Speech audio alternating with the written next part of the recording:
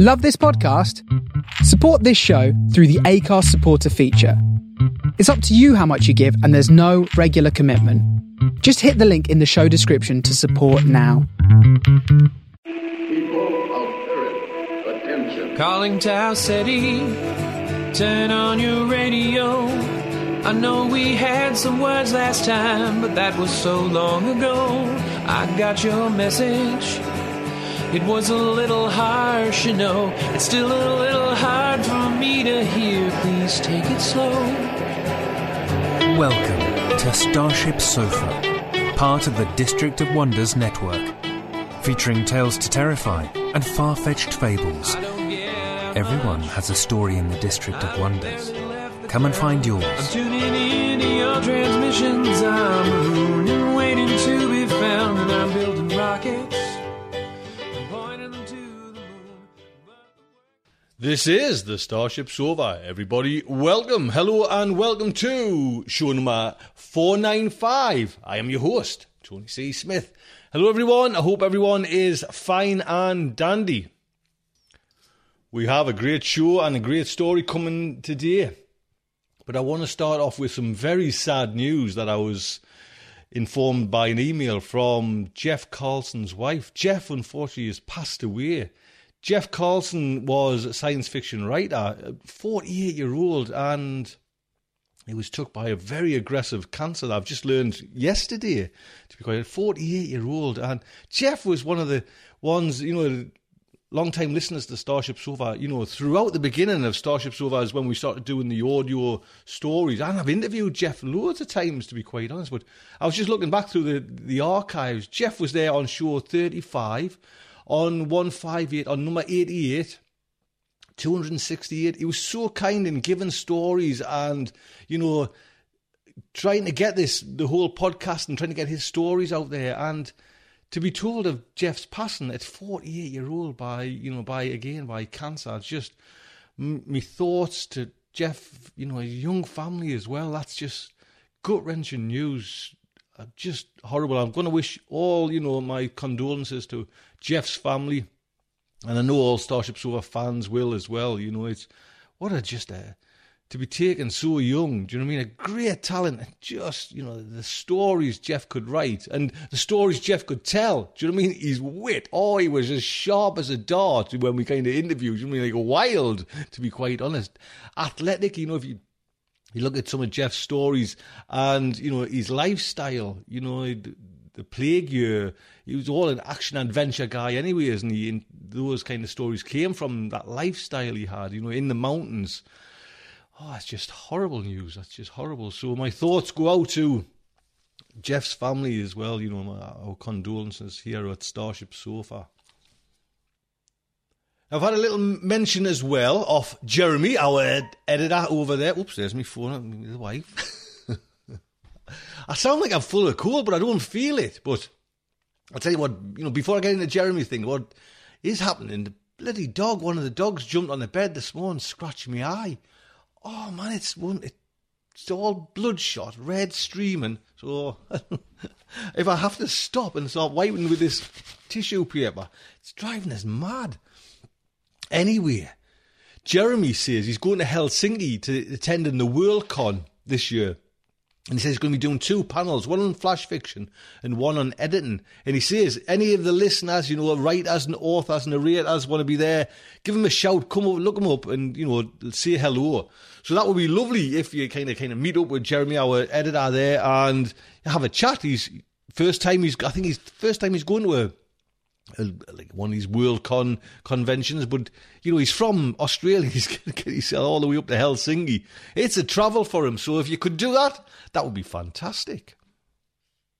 So let us jump into our main fiction, and it is The Woman I Used to Be by Gerri Leen, originally published in Grimdark magazine issue number 1. I'll give you a little heads up about Gerri. Gerri Leen lives in Northern Virginia and originally hails from Seattle. She has work appearing in Nature, Orson Scott's Card, Intergalactic Medicine Show, Daily Science Fiction, Grievous Angel, Grimdark and others. She recently caught the editing bug and is preparing to edit her 4th anthology. for an independent press, and you can find more at gerrileen.com. Margaret lives the good life on a small piece of rural New South Wales, Australia, with an amazing man and a couple of pets, and all the usual biting and stinging critters that make great horror stories for overseas visitors. And this is a great narration as well, Margaret. Thank you so much. So, the StarShipSofa is very proud to present The Woman I Used to Be by Gerri, Leen. I sit in the comfortable chair that I've been told was never my favourite, and enjoy the unexpected quiet of the house. Everyone is out. I'm so much better that they think it's safe to leave me.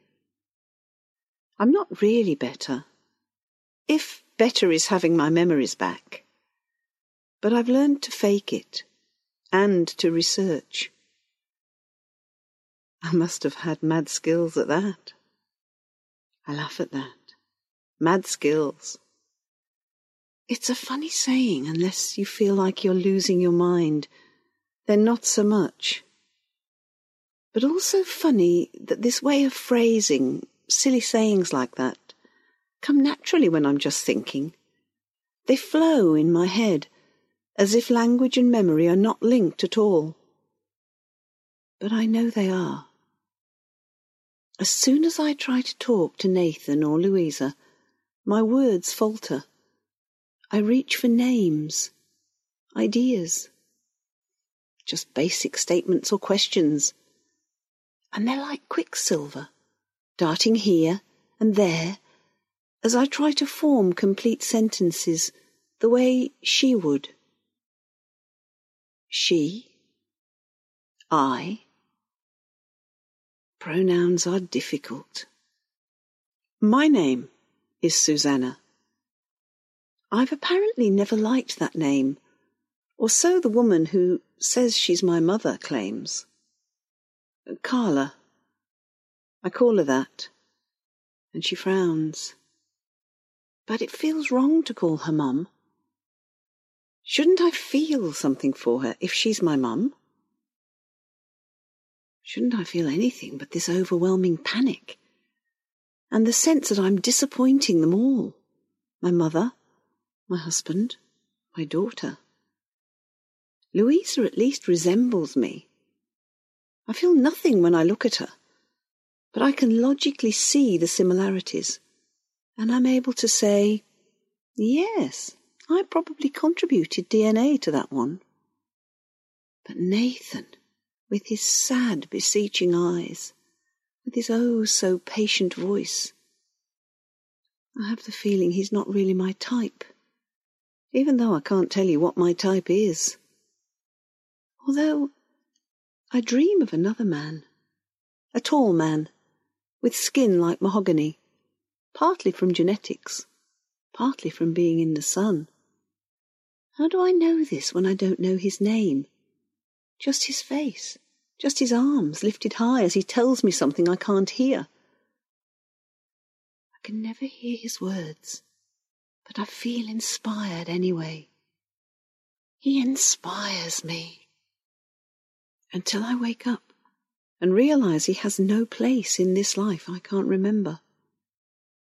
I've asked Nathan and Carla about the man, in the most general terms. I can tell it hurts them when I don't remember the right things, but they also seem to like it when I show an interest in my life. They don't remember anyone matching the dark man's description. I've asked the house AI also, just in case they never met the man, just in case I was having an affair. The house AI doesn't recall any visitors that matched the description, except an appraiser that came to the house when we were thinking of taking out another mortgage. But the picture the AI brought up wasn't the man from my dreams. Susanna. The house AI's voice never startles me now that I've programmed it to be male when I am alone. I've given it a deep voice, resonant with pain, or that's how the voice option I chose struck me. It's also how I imagine the dark man sounding, If I could only hear what he's saying. The AI is my best friend.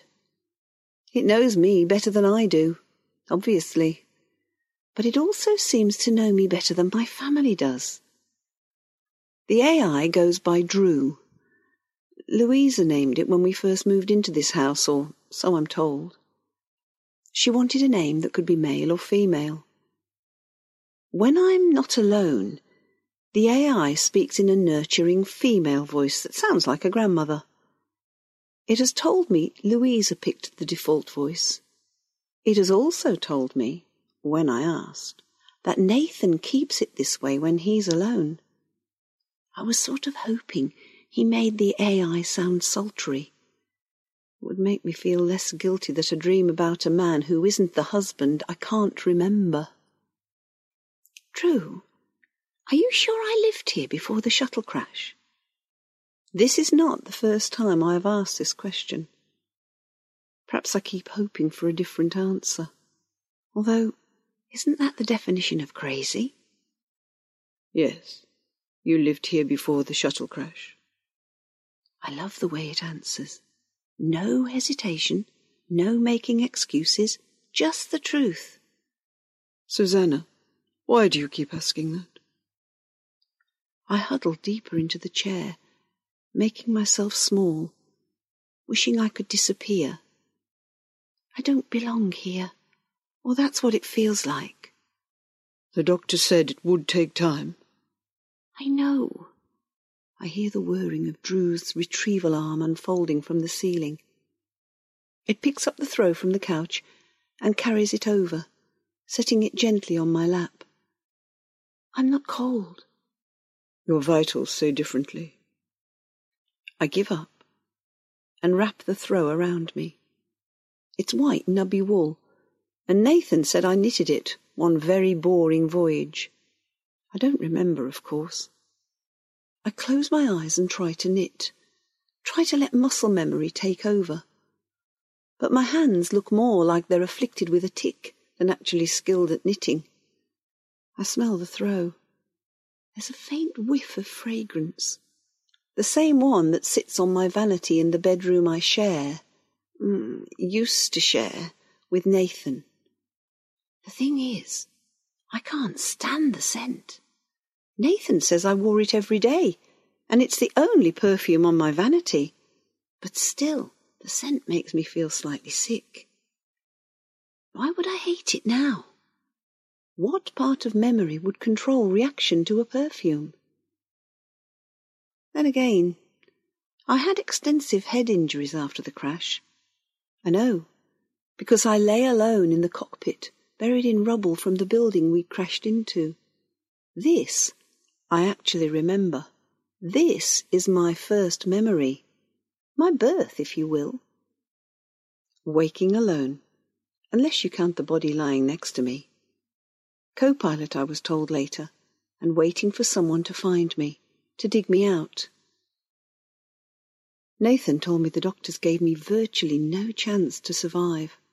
On the fully packed shuttle, only 5 others made it. I don't know why we crashed. I don't know if it was my fault. That haunts me as I sit alone, because the thing is, if I close my eyes and let muscle memory take over, I can feel the controls of the shuttle. I reach for switches and buttons, and I hit knobs overhead that control all manner of manoeuvring and fuel balances and small nav changes. I remember this deep in the fibres of my fingers. I can imagine the headphones I would be wearing, the dark glasses we all wore once we hit Atmo, partially because the brightness was a shock after being in space, but mostly because it made us look so damn cool. I found an extra pair in the house. My pair were crumpled in the cockpit, nearly as crumpled as I was, and I tried them on. They felt familiar. They looked right, too. Eyes unfathomable in the mirrored lenses, hidden. unrecognisable. Everyone looks the same in the flight suits. Hair has to be up in a bun if you wear it long. Flight cap, the sunglasses. The dark blue uniform that is starched straight. The fit loose enough to mask a figure. You can tell men from women usually, if only by the height and bulk differential. But one brunette woman from another? Be tough to tell them apart. Except once they got in the air, once they started to fly. Everyone had their little habits. I was known for... why can't I remember that part? I reach up again, as if I'm in the cockpit, and feel for the controls. I practically can see them when I close my eyes. Was I a good pilot, Drew? Define good. I smile. It's cagey, our Drew, but also precise. It could measure good in numbers of runs done on time, in numbers of passengers who complained of service, in nicks and dings on the fuselage, in how much fuel I used. I know this, because we've been down this road before, Drew and I. Always when the others are out. I wonder, though, if it tells them I've asked these things. Given my record, would you expect me to crash a shuttle on a routine approach to a spaceport I've flown in and out of hundreds of times? No. It's the same answer every time. Can you analyse the wreckage and see if access to the files of the Pandora is blocked? This too is its standard answer. I think of a new question to ask. Do they know that we've queried now several times? No. Each time I've framed the query as hypothetical. That should raise no flags. I lean forward, the throw I supposedly made slipping off me. Why would you do that? Because there is a long pause. It is unlike the AI to lack words, but it has been programmed to be sensitive, to have tact. Say it, Drew. Spit it out. You are unhappy. You are resisting your family.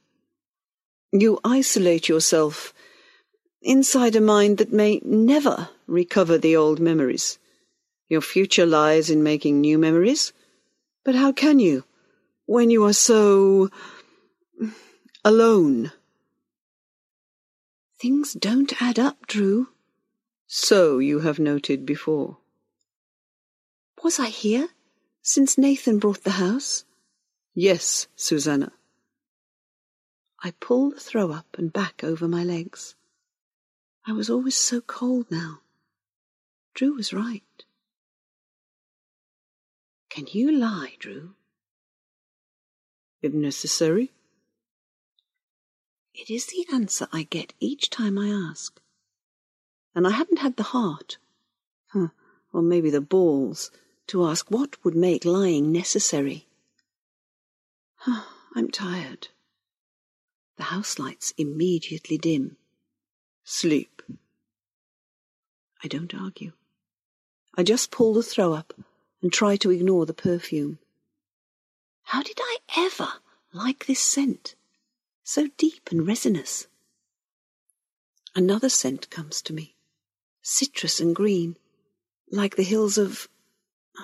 where? I fall asleep, trying to remember, and my dreams are snippets of things that make no sense, but also sadly leave me no wiser about the life I've forgotten. I am staring in the mirror. It is 3 months since I woke in the hospital bed to find strangers clustered around me. Strangers who look at me with such love and hope that I was gentle as I said, "You've got the wrong bed." Those words echo, and I feel a memory and try to catch it. This is wrong. Dr. Handley had said not to reach out, to let the memories come to me. I know my heart is beating too fast, so I close my eyes and breathe slowly. I go back to the hospital bed.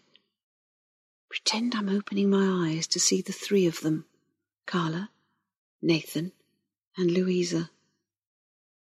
I've yet to warm up to Carla and Nathan, but Louisa is such a sweet girl, just ready to leave childhood behind, but still needing her mother. The girl always needs her mother. But if that's true, why don't I need Carla more? I see their faces and say out loud, "You've got the wrong bed." The memory hovers, and I force myself not to reach for it.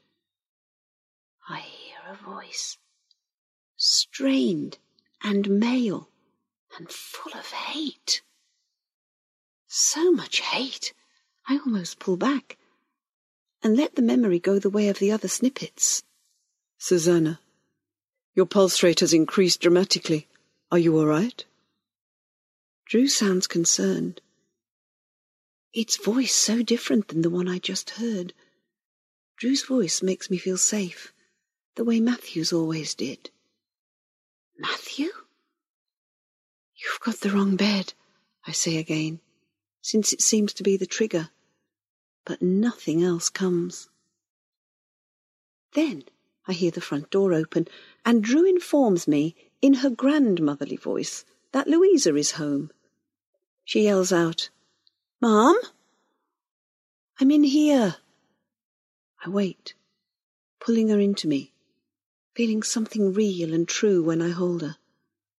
Children are the greatest blessing. Matthew always said so, but we never tried again, not after Kate died. "Kate." I tighten my hold on Louisa.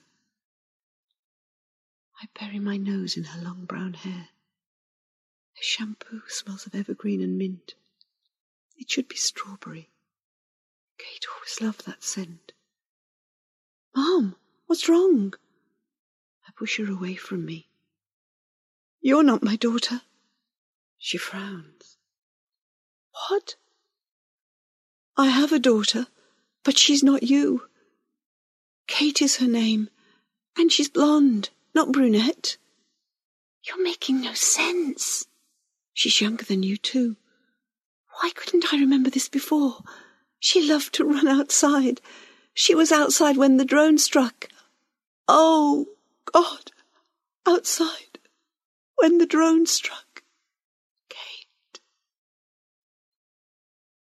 I sink to the floor, seeing my daughter lying in my arms, her blood flowing over me.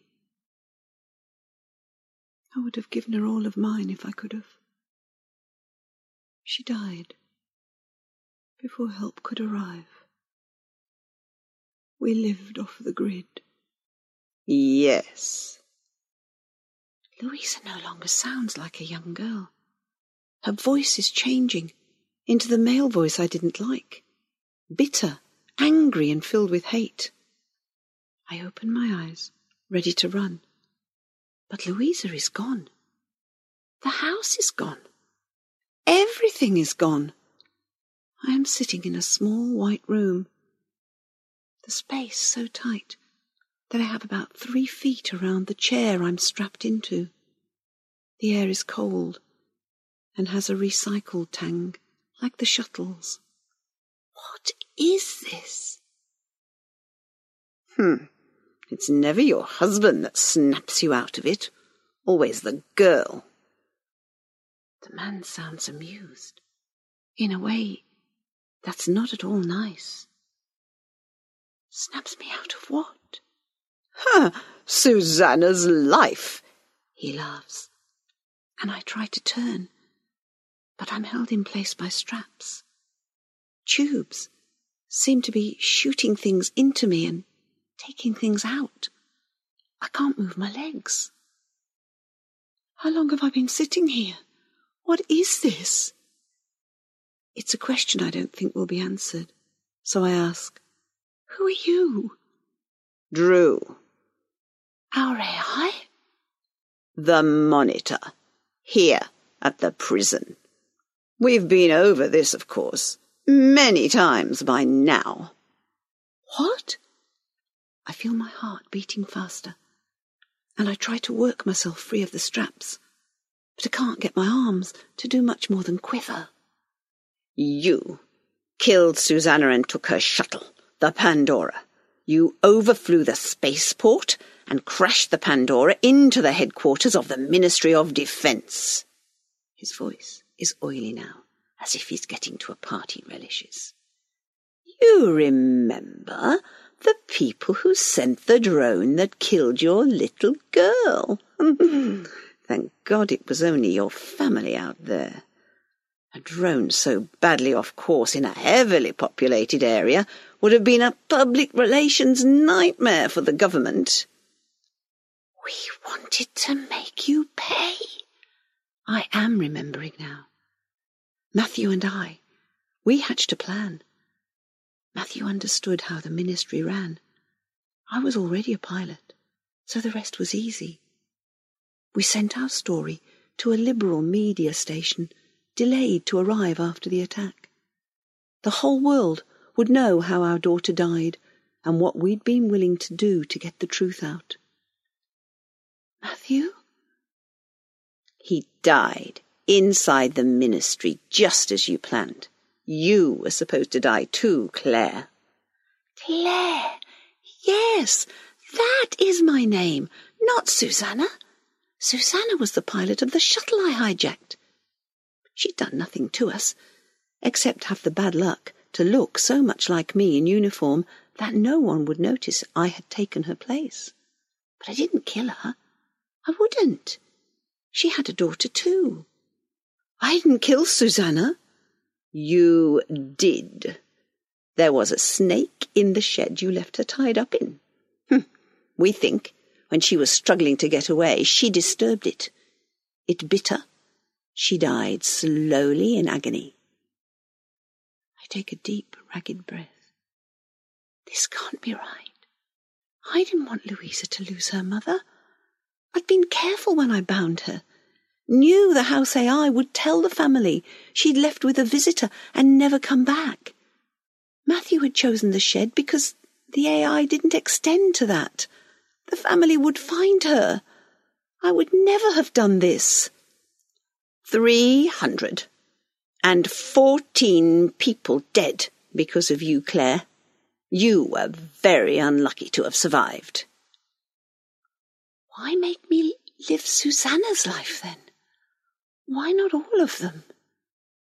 "Susanna's life fits you best and hurts you most." He says this with such a pleasure, I feel my insides twist. "How long have I been here?" "Time is irrelevant. Let's just say a while, okay? But you always wake up. That's the point, actually. Letting you live in that life, knowing you don't belong, finding your way back to yourself, always through Louisa, then reminding you of the truth." He laughs, and it's the kind of laugh of a man who does nothing all day but watch people suffer. "The family? I'm not really with them?" "Do you think we would do that to them? As far as they're concerned, the person who killed Susanna is dead." I start to feel woozy, and I hear his voice, soft and dry, like the scales of a snake. "Oh, and Claire, I lied about Matthew. He's here, too. He likes the life he's leading. Has settled into it so well that we have to wake him up manually to remind him why he's here. So he'll suffer like you are right now. But he's happy, Claire. with someone new. I bet you tell him the same thing about me. He laughs. You say that every time. You're wrong every time. Nighty-night, Claire. I feel heavy. My eyes close and I try to get out. He dreams of me, but I can't. I'm Claire. I'm Claire. I'm Claire. I'm Claire. I say it over and over in my mind, trying to sabotage whatever text sends me back to Susanna's world. I have a feeling I've tried this before. Maybe this time it will work. Again, the definition of a crazy person, but it's all I have. I'm Claire. The world goes black. I hear the faintest sound of a monitor beeping along with my heart. I open my eyes, see 3 people hovering around my bed, love and hope clear in their eyes. Who the hell am I? There you go. Great example, Gerri. Oh, is keeping you interested in the story, not making you wane off it, you know what I mean? Just holding your attention till you get to the end, just little nibblets of information there. Fantastic. Great story. And Margaret, lovely narration. Thank you so much. More, please. Gerri, well done overall. Now, I forgot to mention at the beginning of the show, it is the end of the month. We have Mr. JJ Campanella. Jim, sir.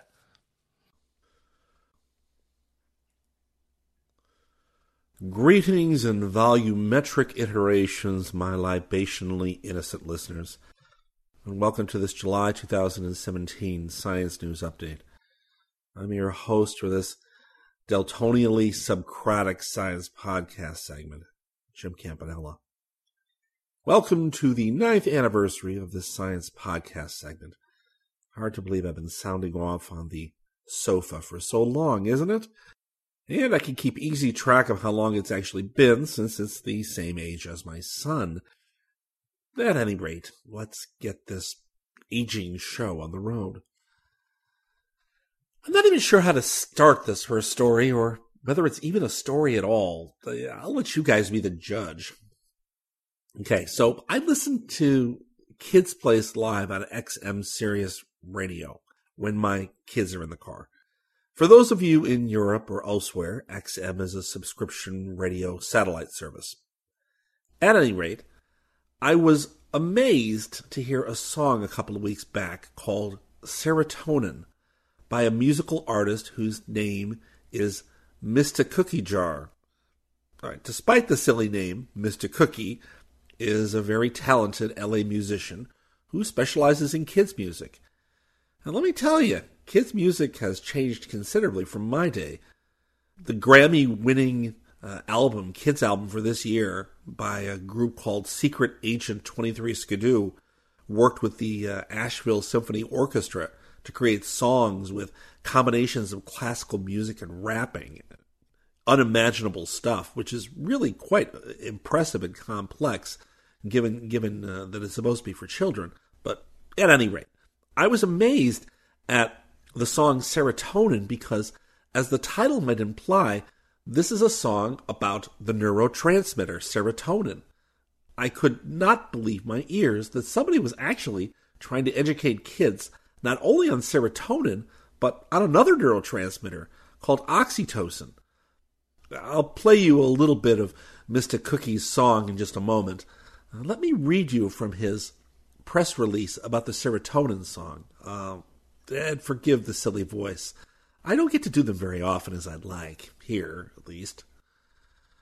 Mr. Cookie Jar returns with another super catchy postmodern party anthem for all. Serotonin, a celebration of human anatomy's favorite chemical compound, breaking down the elements of uber electrifying the contagious joy. Mr. Cookie Jar harnesses the power of the heart and brain in a musically inspired concoction of pop, Motown, hip-hop, and EDM. Want endless serotonin? All it takes is endless la-la love. Mr. Cookie Jar got it covered. So let me just play you a bit of Mr. Cookie Jar. Not too much, since we don't want to get into any copyright issues here. I want endless serotonin, and all it takes is endless love. Serotonin, or 5-hydroxytryptamine, is popularly thought to be a contributor to feelings of well-being and happiness. Dig it. Serotonin, serotonin, you get a boost when your heart's wide open. So be kind and let it shine with emotion, and may your serotonin flow like an ocean. Serotonin and oxytocin, the butterflies in your tummy stop the motion. So stay wise, warm and fuzzy, that's the notion. And may your serotonin flow like an ocean, flow like a Zen master. Go pen your own chapter, happily before, right now, and never after. Open up doors to warm smiles and laughter. Life's a dance floor, go be a fly dancer. Be goofy, be kooky, stay true. You be one with the force, and the force be with you, This you not true, do your thing. When you do, everybody in the room gets a ping of serotonin. So, as Mr. Cookie Jar explains in his song, serotonin is needed as a stimulating neurotransmitter. It sends signals between your nerve cells. Serotonin is found mostly in the digestive system, although it's also in blood platelets and throughout the central nervous system. Serotonin is made from the essential amino acid tryptophan, and this amino acid must enter the body through your diet and is commonly found in foods like nuts and cheese and red meat. And tryptophan deficiencies can actually lead to lower serotonin levels. And that can result in mood disorders like anxiety and depression. Serotonin helps reduce depression, regulate anxiety, heal wounds, stimulate nausea, and maintain bone health. It is quite important. Here's a quote about serotonin from Dr. Barry Jacobs, who's a neuroscientist from Princeton. He says, quote, "Low serotonin levels may explain why some people fall into gang and criminal activities. That culture brings experiences that facilitate serotonin release. Unhealthy attention-seeking behavior can also be a cry for what serotonin brings." Unquote. Prozac, fluoxetine, prevents the breakdown of serotonin in depressed individuals and helps to continue their neural stimulation to help keep them happy, or at least not depressed. Oxytocin has been dubbed the love or trust hormone because it's believed to facilitate bonding and trust and attachment. But the role and function of oxytocin isn't exactly quite that straightforward. It's part of an entire suite of brain chemicals, along with serotonin, that coordinate social function. For example, oxytocin facilitates bonding between males and females, and mothers and offspring. It helps with interpretation of social cues, allowing people to quickly assess facial expressions and make friend or foe kinds of judgments. It also plays a role in the way people respond to stress by promoting a sort of calming anti-anxiety effect. Another popular neuroscientist, Dr. Paul Zak of Loma Linda University, suggests that a simple way to keep oxytocin flowing is to give somebody a hug. Quote, he says, "Interpersonal touch not only raises oxytocin, but reduces cardiovascular stress and improves the immune system. Rather than just a handshake, go in for the hug.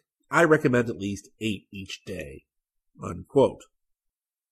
As weird as Mr. Cookie Jar's song about serotonin and oxytocin may be, I gotta give him creds for his positive message. He's trying to tell kids that in order to be happy, you need to help others and make them happy, so that when you help the production of serotonin in others, you create pleasure and happiness in yourself. Okay, it's a trite philosophy, but hey, there is nothing wrong with trite when it teaches the right social message. The big problem with Mr. Cookie Jar's song is that he dreams for oceans of serotonin, endless serotonin. An ocean of serotonin will lead to something called severe serotonin syndrome. Too much serotonin causes symptoms that range from mild, sort of shivering and diarrhea, to severe rigidity, muscle rigidity, fever, seizures. severe serotonin syndrome can actually be fatal if it's not treated. Serotonin syndrome occurs when you take medications that cause high levels of the chemical serotonin to accumulate in your body. Serotonin syndrome can occur when you increase the dose of a drug or add a new drug to your regimen. Certain illegal drugs and dietary supplements have also been associated with serotonin syndrome. So, what's my point here? Moderation in all things, Mr. Cookie Jar, even when it comes to things that are the core of your neurologic happiness. You don't want too much happy, man. Okay, let's see if we can wander back out of left field into some other news. And yes, let's go into right field. So my son is a strict carnivore, and he was horrified with the next story to the point where he refuses to go on hikes here on the East Coast now of the U.S. anymore. What's the story? Well, Megan Multaney, who's a staff writer for the popular magazine Wired, reported on a strain of tick called the Lone Star tick found in the southern U.S. that has made its way as far north as Long Island and even lower New England. So what's so special about this tick that has a star on its back? Well, here it is. After one bite of this tick, you will develop a dangerous allergy to meat. I can hear the gasps of shock out there in podcast land from my fellow lovers of roast beef and bacon. Oh, the horror, the horror. So yeah, one bite is enough to reprogram your immune system to forever reject even the smallest nibble of perfectly crisp bacon. For years, physicians and researchers only reported the allergy in places the Lone Star tick calls home, which is again the southeastern U.S. But recently, it started to spread north, where at least 100 cases have been reported in the last year or so. And scientists are going a little nuts, racing to trace its spread and to understand if the Lone Star tick is expanding into new territory, or if maybe some other species of tick has now caused the allergy in other places. Dr. Thomas Platts Mills of University of Virginia is the world's leading expert on the Lone Star tick. He's reported that something in the tick's saliva hijacks humans' immune systems. It red flags a sugar protein molecule called alpha-gal. This sensitivity then triggers the massive release of histamines whenever red meat is consumed.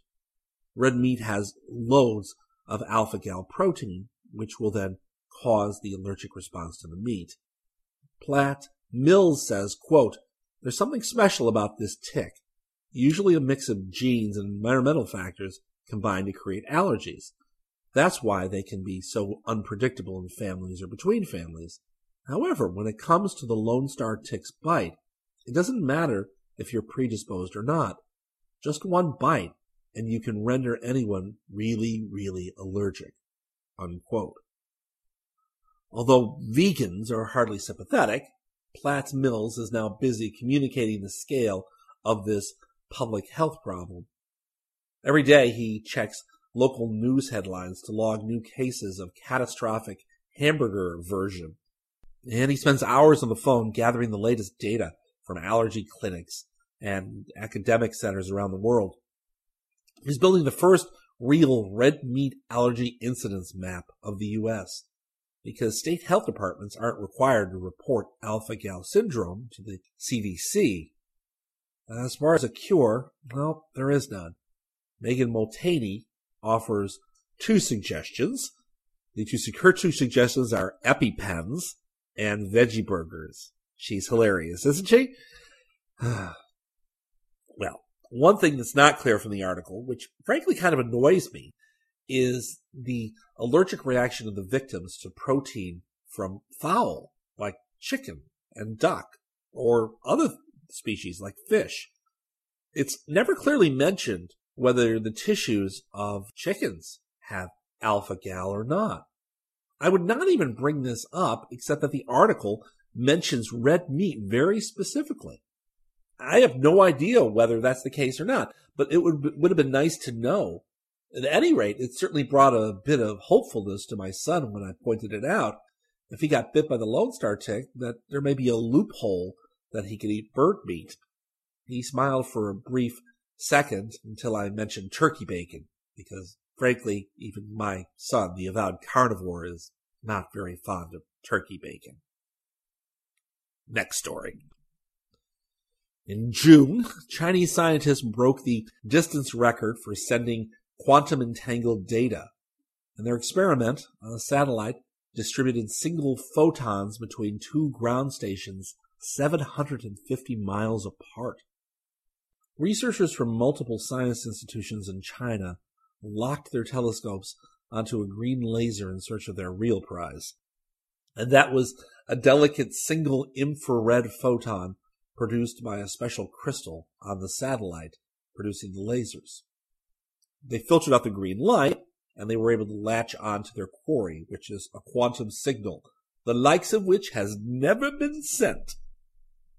China launched a $100 million satellite known as Quantum Experiments at Space Scale, QESS, last August from the Jinquan Satellite Launch Center in the Gobi Desert. Before the launch, researchers placed a complicated system of lasers and mirrors and a special crystal on board. When a specific laser shone on the crystal, it would create pairs of light particles known as entangled photons. The crystal makes 6 million pairs of photons at a time, but on the ground, the two ground stations could only detect 1 pair per second. The leader of the project, Dr. Chaoyang Liu from University of Science and Technology of China, thinks quantum cryptography could be the encryption tool of the future. Properly executed, the protocol goes like this. You first measure the characteristics of photons to generate a key of ones and zeros, and you send those to your intended recipient. Then you encrypt your message with the key and send it. If a hacker tries to steal the key in transit, quantum mechanics theory says they'd instantly change it to a different set of numbers. Think of Schrodinger's cat. Remember Schrodinger's cat? It was both dead and alive at the same time when you're not looking at it, but it becomes one thing or the other when you actually pay attention to it. In the same way, the hacker would instantly change the state of the photons that make up the key. So in theory, it's physically impossible to hack. Liu says his group is planning to perform the same experiment from a new satellite with an even higher orbit, which would be able to send quantum keys between cities that are even further apart. They want to exchange quantum keys between China and Austria, where some of their collaborators work. By 2030, Liu says that China plans to launch a fleet of these quantum satellites to create a global network. Because China is very lucky, he says, and benefits from a very fast decision-making political system, which other countries don't have. Next story. For those of you following along with the political football that has now become the funding for science in the U.S. House of Representatives, a couple of weeks ago, proposed their own budget in response to President Trump's. A series of recent spending bills from the U.S. House of Representatives Appropriations Committee are rolling back Trump's requested science cuts for the 2018 fiscal year. According to a House news release, the bill that allots funding to the National Science Foundation, NASA, and other agencies proposes a $4.8 billion overall increase in discretionary funding when compared with Trump's 2018 budget, although the NSF would still see a decrease in its budget overall.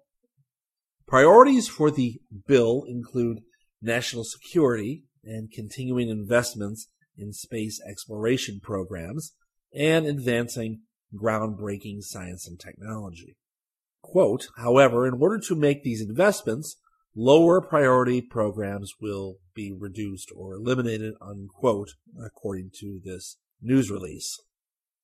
The new bill allots about $7.3 billion total for NSF, which is a $133 million cut to this year's funding level.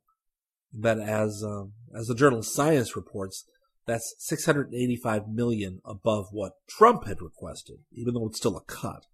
NSF's budget for research and related activities wouldn't change from this year, though.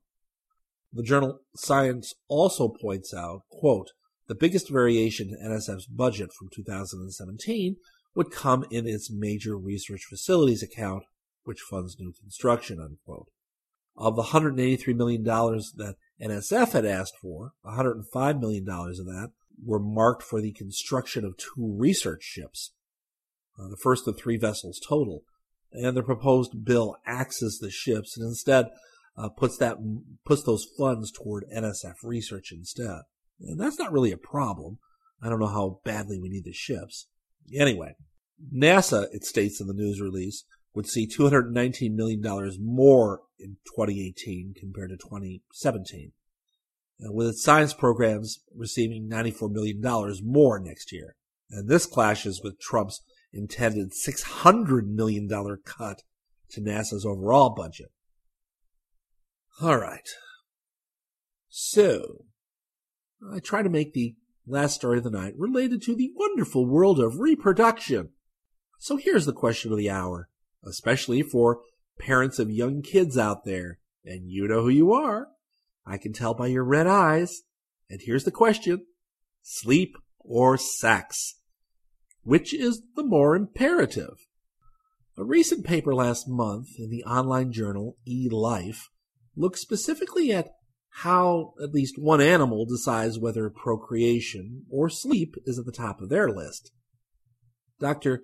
Kyung-hee Ko of the University of Pennsylvania has looked at how the circadian rhythm of fruit flies affects their desire for sleep or sex. All of us have experienced those nights when amorous possibilities have banished sleep from our eyes. The biological need for sleep is often counterbalanced by the drive to perform other tasks, and how this competition between conflicting choices is regulated remains an open question in the field of neurobiology. Ko shows that male fruit flies employ a specific neural circuit to balance the need to sleep and the desire to reproduce. Ko says, quote, we were interested in the question of how sleep is regulated. We wanted to see, first, whether there was any competition between sleep and courtship. And we also wanted to know in more detail what are the neural mechanisms underlying this competition, unquote. Fruit flies follow a sleep-wake cycle that's very similar to humans, with strict circadian clocks that let them sleep in the night and stay awake in the day. Mating, on the other hand, follows a very elaborate courtship ritual that's initiated by male flies, involving, among other things, extending a wing, tapping several feet, and serenading those special ladies. To investigate how fruit flies react to the conflicting desires of sleeping and mating, Ko and colleagues housed flies overnight in either male-male or male-female pairs. As expected, in the presence of female flies, male flies slept much less than they did in the presence of male flies, and the extra time not dedicated to sleeping was spent courting. This drive to suppress sleep and engage in courtship, however, wasn't constant. If male flies were sexually satiated by being allowed to mate several times prior to the experiment, then they no longer abandoned sleep in favor of courtship. Similarly, if these flies were sleep deprived for several hours, later, when they were faced with a female, they chose to sleep instead of initiating courtship. Anyway, okay, yeah, that might sound familiar to you parents out there. You have probably experienced the phenomenon of the mind is willing but the body is weak, as you and your spouse drift off into slumber after a long evening trying to get the kids to go to sleep themselves, or for that matter, a long day of entertaining the children. Back to the flies. Decades of research have gone into delineating which circuits regulate fruit fly courtship behavior.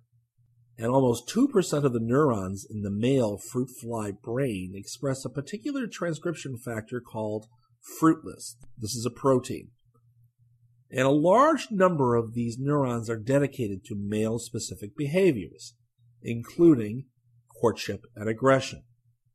When Coe and colleagues began hunting for the neural mechanisms that govern the switch between sleep and courtship, the team came across a small group of neurons that seems to be critically linked to mediating the suppression of sleep by the mating drive.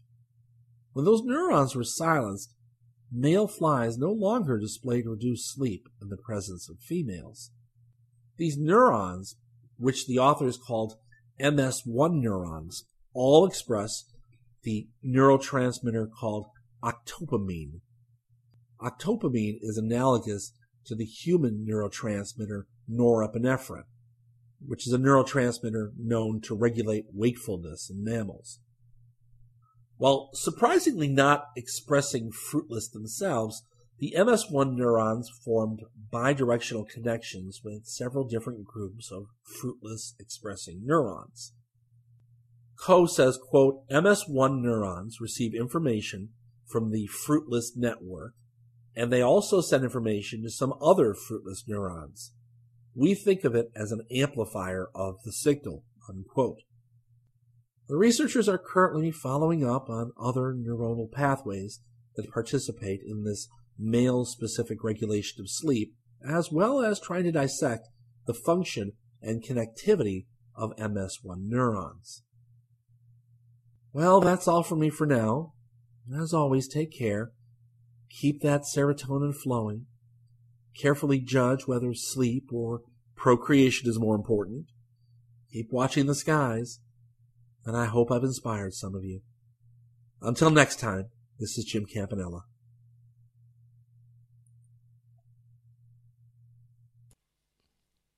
And there you go. What a show. Jim, thank you so much. All wrapped up there.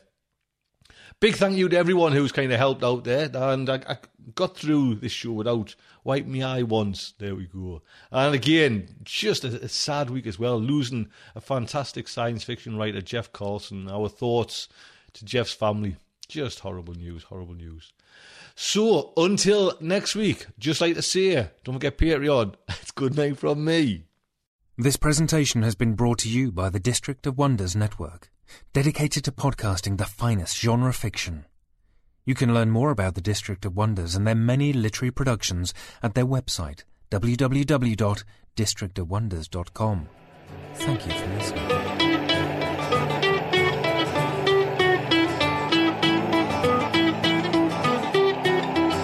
I don't get out much. I've barely left the ground. I'm tuning into your transmissions. I'm marooned and waiting to be found. And I'm building rockets and pointing them to the moon. But the work is going slowly. It won't get to you anytime soon. Can you reach me? Is my signal getting through? Turn on your radio. I want to talk to you.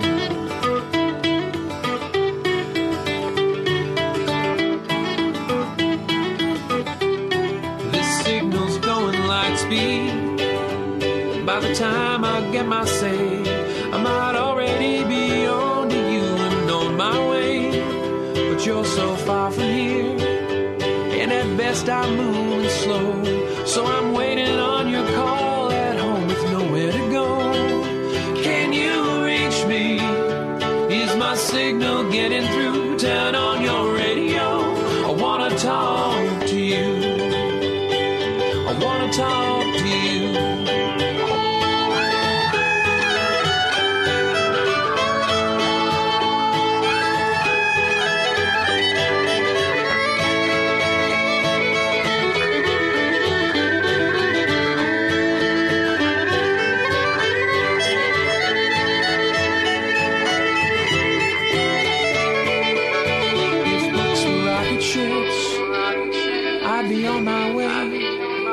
If I could cast myself on a radio wave, I might get to you someday. If books were rocket ships, I'd need only the will to fly. I'm still building word by word, and I'll get out there by and by. I'll get out there by and by. I'll get out there. I'll get out there by and by. I'll get out there by and by. I'll get out there by and by. I'll get out there by and by. I'll get out there by and by.